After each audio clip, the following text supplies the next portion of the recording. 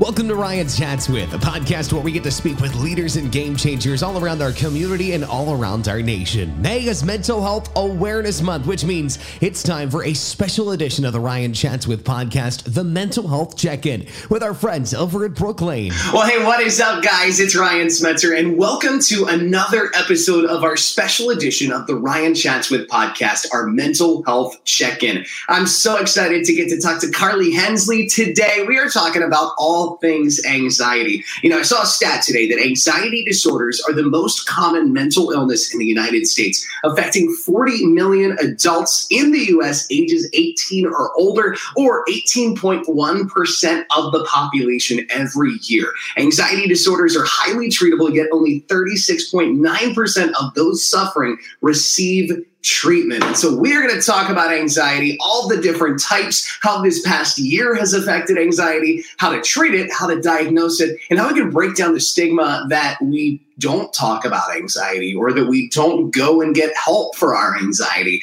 And so I'm just so excited to get some great information and a wealth of knowledge from Carly Hensley. Carly, great to have you here today. Hi, Ryan. Thanks for having me. Absolutely. So let's start right off the bat with a big one, the types of anxiety. There are so many common types of anxiety, but I feel like, it's kind of hard to keep them organized and keep them gathered up and know exactly which ones are not only legitimate, but which ones are ones that we should definitely know about. Sure. So the main two types of anxiety that we often see are your generalized anxiety disorder and your social anxiety disorder. So your social anxiety disorder really has to do with the social situations you're putting yourself in, being in larger crowds, where your generalized anxiety disorder is just everything and anything that has to do with anxiety. There are other diagnoses that kind of tailor in with anxiety, specifically like obsessive compulsive disorder. That's when your anxiety turns more into compulsions and this great desire to have rituals or routines or a very demanding way of making sure that your day functions, which really turns a lot of people's anxiety into a downward spiral. Mm-hmm. Gotcha.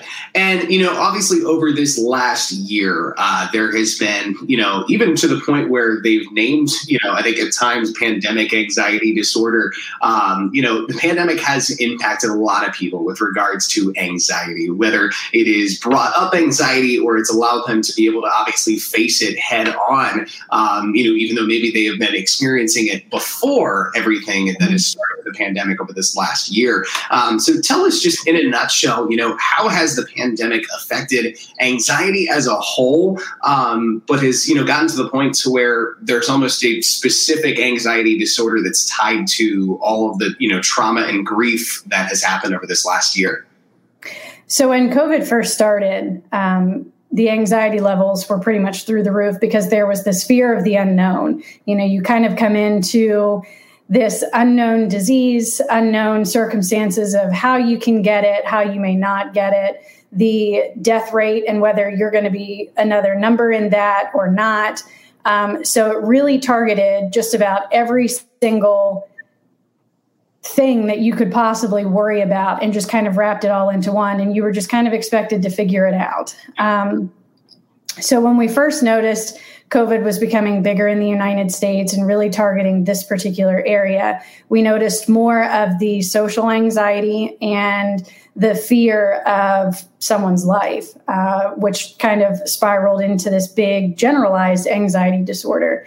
As far as the notion of a pandemic-specific anxiety, we can put a lot of labels on anxiety. For example, a situational anxiety. So a particular situation makes me anxious. So to say a pandemic-related anxiety is just that. We are associating all of these feelings that we have on the inside that are producing anxiety specifically related to the pandemic.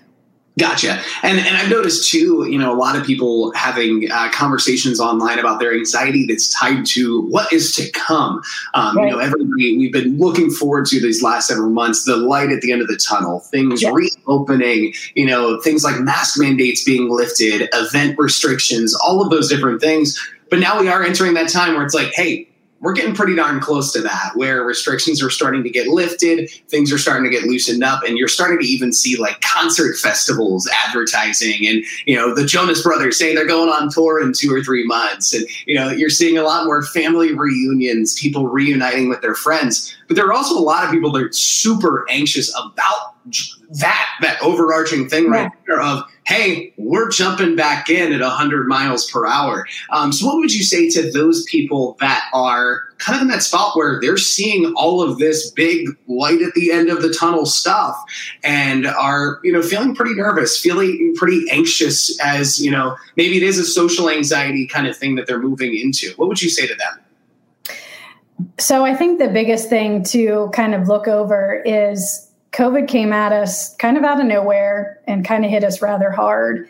And we went from these minimal restrictions to this notion that if we shut everything down for 2 weeks, it's all just going to go away. So there's not really been one consistent statement or one consistent way that has really made anybody feel positive about what they can do to either not contract COVID, not spread COVID, or not have this underlying fear that the moment that they sneeze in a crowded space, everybody's going to look at them like they have 4 heads. So as we process through that, and, for the longest time, I don't even know how many months or whatever it's been since we've had to wear masks, all of a sudden it was like, you don't have to do it anymore. And there hasn't really been any clear understanding why all of a sudden it's okay. They talk about the amount of people that have been vaccinated. But if you look at the statistics just for Maryland, we're kind of under the radar as far as many other states, as far as how many adults have received the vaccine. And that's a personal choice, too, that causes a lot of anxiety because it seems, things are kind of tailoring. Well, if you have the vaccine, you can do X, Y, and Z. If you don't, you still have to kind of go this other route. So when people are moving into this mask mandation being lifted and being able to gather in social situations, the best thing to do is really just to check in with yourself. Make sure that you physically feel that you can be in a crowd and not have to worry about the other people around you, what it is that you need to feel safe in different environments, much like you would want to know what you feel safe in when you went out to a club before COVID happened, or you went out into big gatherings before, amusement parks, any of those things. What you needed to feel safe then shouldn't be any different than what you need to feel safe now. Gotcha. And, over this past year, obviously, a lot of people have had an opportunity to almost, the word gut or the phrase gut check is probably not the right term for it, but they've had that opportunity to almost kind of discover if they are experiencing anxiety or depression. Absolutely. For a lot of disorders. And so for somebody who may be coming to you and saying, hey, I think I'm experiencing anxiety, not entirely sure if I legitimately am, so, want to get that double check. What are the questions that you ask whenever you are diagnosing an anxiety disorder? So a lot of times we look for how it's impacting their daily functioning, whether that's an inability to go to school, inability to work, inability to just get up and get your day started. If you're an adult with kids, being able to get them up, moving, facilitating their online education, if that's where they're at. So a lot of times we start there. What has changed in your daily life that you're feeling differently now? We also want to discuss if there's any feelings of restlessness or nervous feelings, worry feelings, because a lot of times people associate that nervous butterfly feeling in their stomach with how they're telling us that they have anxiety. I just have this pit in the bottom of my stomach that I always feel like something's wrong. That's typically what they're saying to us when we're asking about that nervousness or that worry. We're also assessing how often they're sleeping or if they're not sleeping at all. Insomnia is quite common with anxiety because you just can't get your mind to slow down. We'll sometimes talk about different racing thoughts and what those thoughts might be. What can they not control when they're laying down to try to go to sleep? And what are they constantly ruminating on to figure out if this is, in fact, anxiety? And a lot of times just their general expression of some sort of fear that they really just can't let go of. It's holding on to something and trying to somehow gain some sort of control or insight into that, that typically leads us to believe that there's definitely some anxiety going on. Mm-hmm.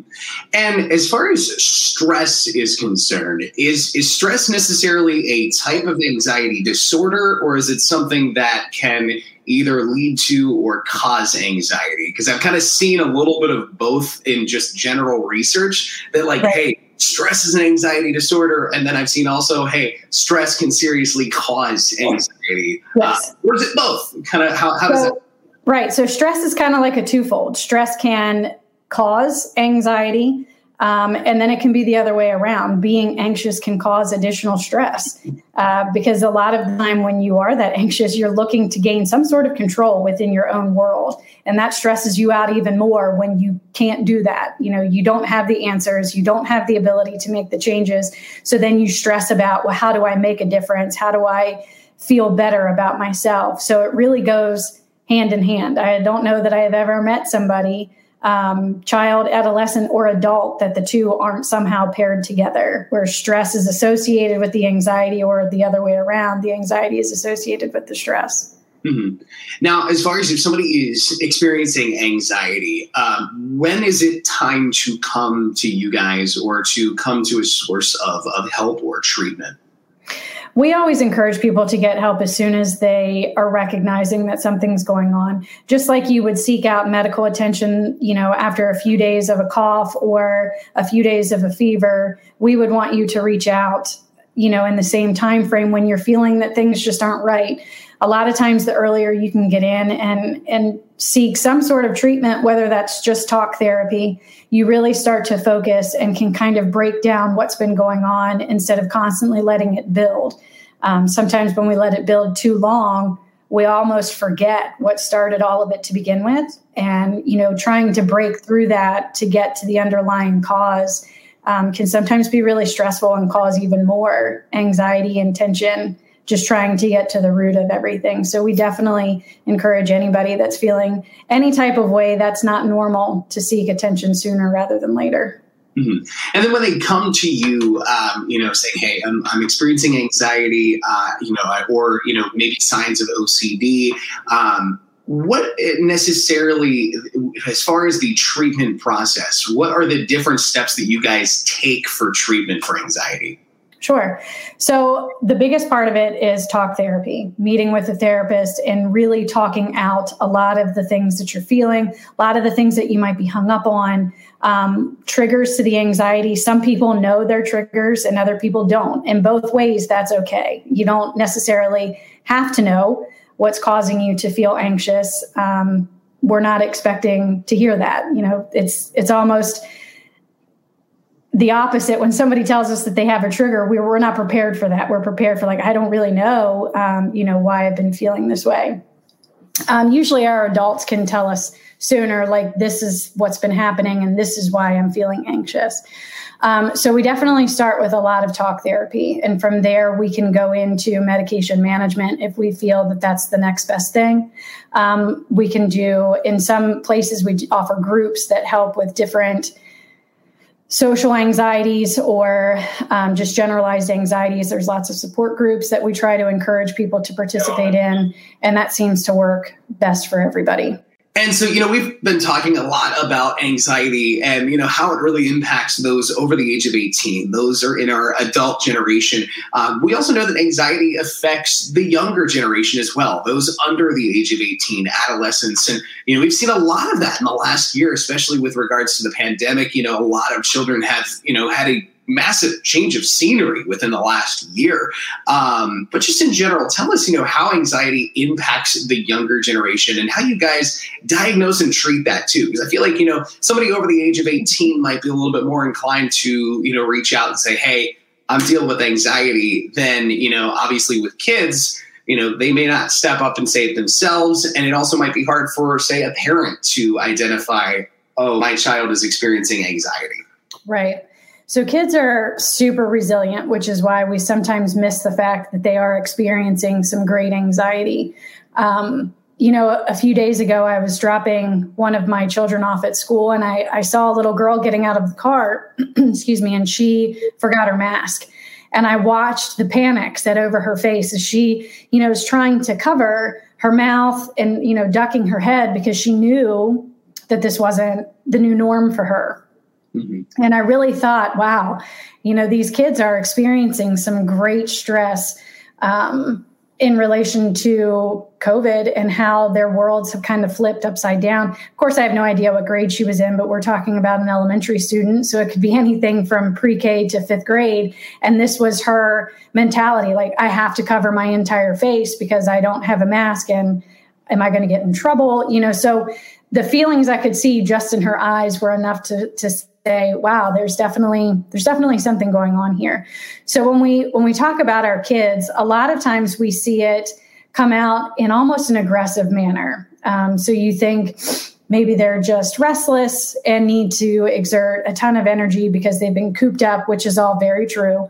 But a lot of times they don't really know what to do with that nervous feeling that sits in their belly. So it comes out in other ways. It comes out in aggression, or they just completely shut down. And you'll notice that maybe they're sleeping a lot more, or maybe they are looking for more of their caregiver's attention, coming in and out of their bedroom in the middle of the night because they can't sleep, or not really eating the same way that they used to. Maybe their favorite foods now are not interesting to them.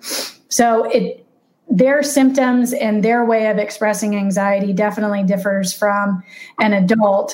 And so when kids come to us, that's what we're looking at. What are your favorite foods? Do you still like to eat those? How are you sleeping? Who are your friends at school? Because a lot of times we'll see kids that are anxious, they tend to start isolating from their friends as well, because they just can't quite get rid of these feelings that are going on. They're often more tearful. So then we're asking, how often are you crying? Is this new for you? Or is this just how you deal with any life stressors?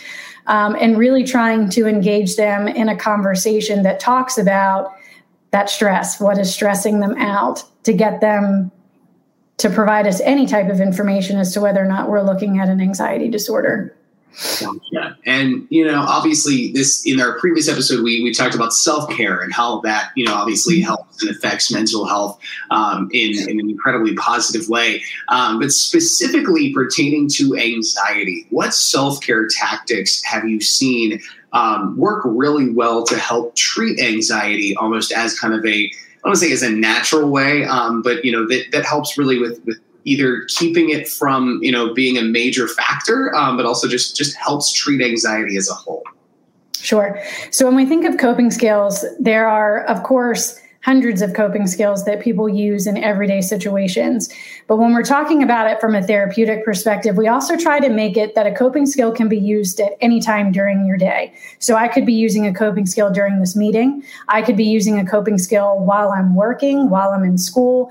And we want kids and other adults and children and adolescents to be able to do the same thing. We want them to be able to take those coping skills and use them at any given time. So of course, the biggest one is always deep breathing. And some people question, how does taking a deep breath really work for me? But it's not so much on taking the deep breath, but it's counting in the process, because you're changing your thought process in that moment. So you're focusing on how many seconds you can hold in that breath and how many seconds it takes you to release that breath. So now you're focused on, one, counting, and two, also what your body is doing, because you're almost like, how long can I actually hold this breath in? And how long can I actually blow this breath out? So then you've changed your thought process. So when you take those big, deep breaths, whether you're taking 5 of them or 10 of them, you're actually just changing the thoughts that are ruminating in your head, that you've allowed them to take up space long enough. Now we're going to kind of shift gears and do something different.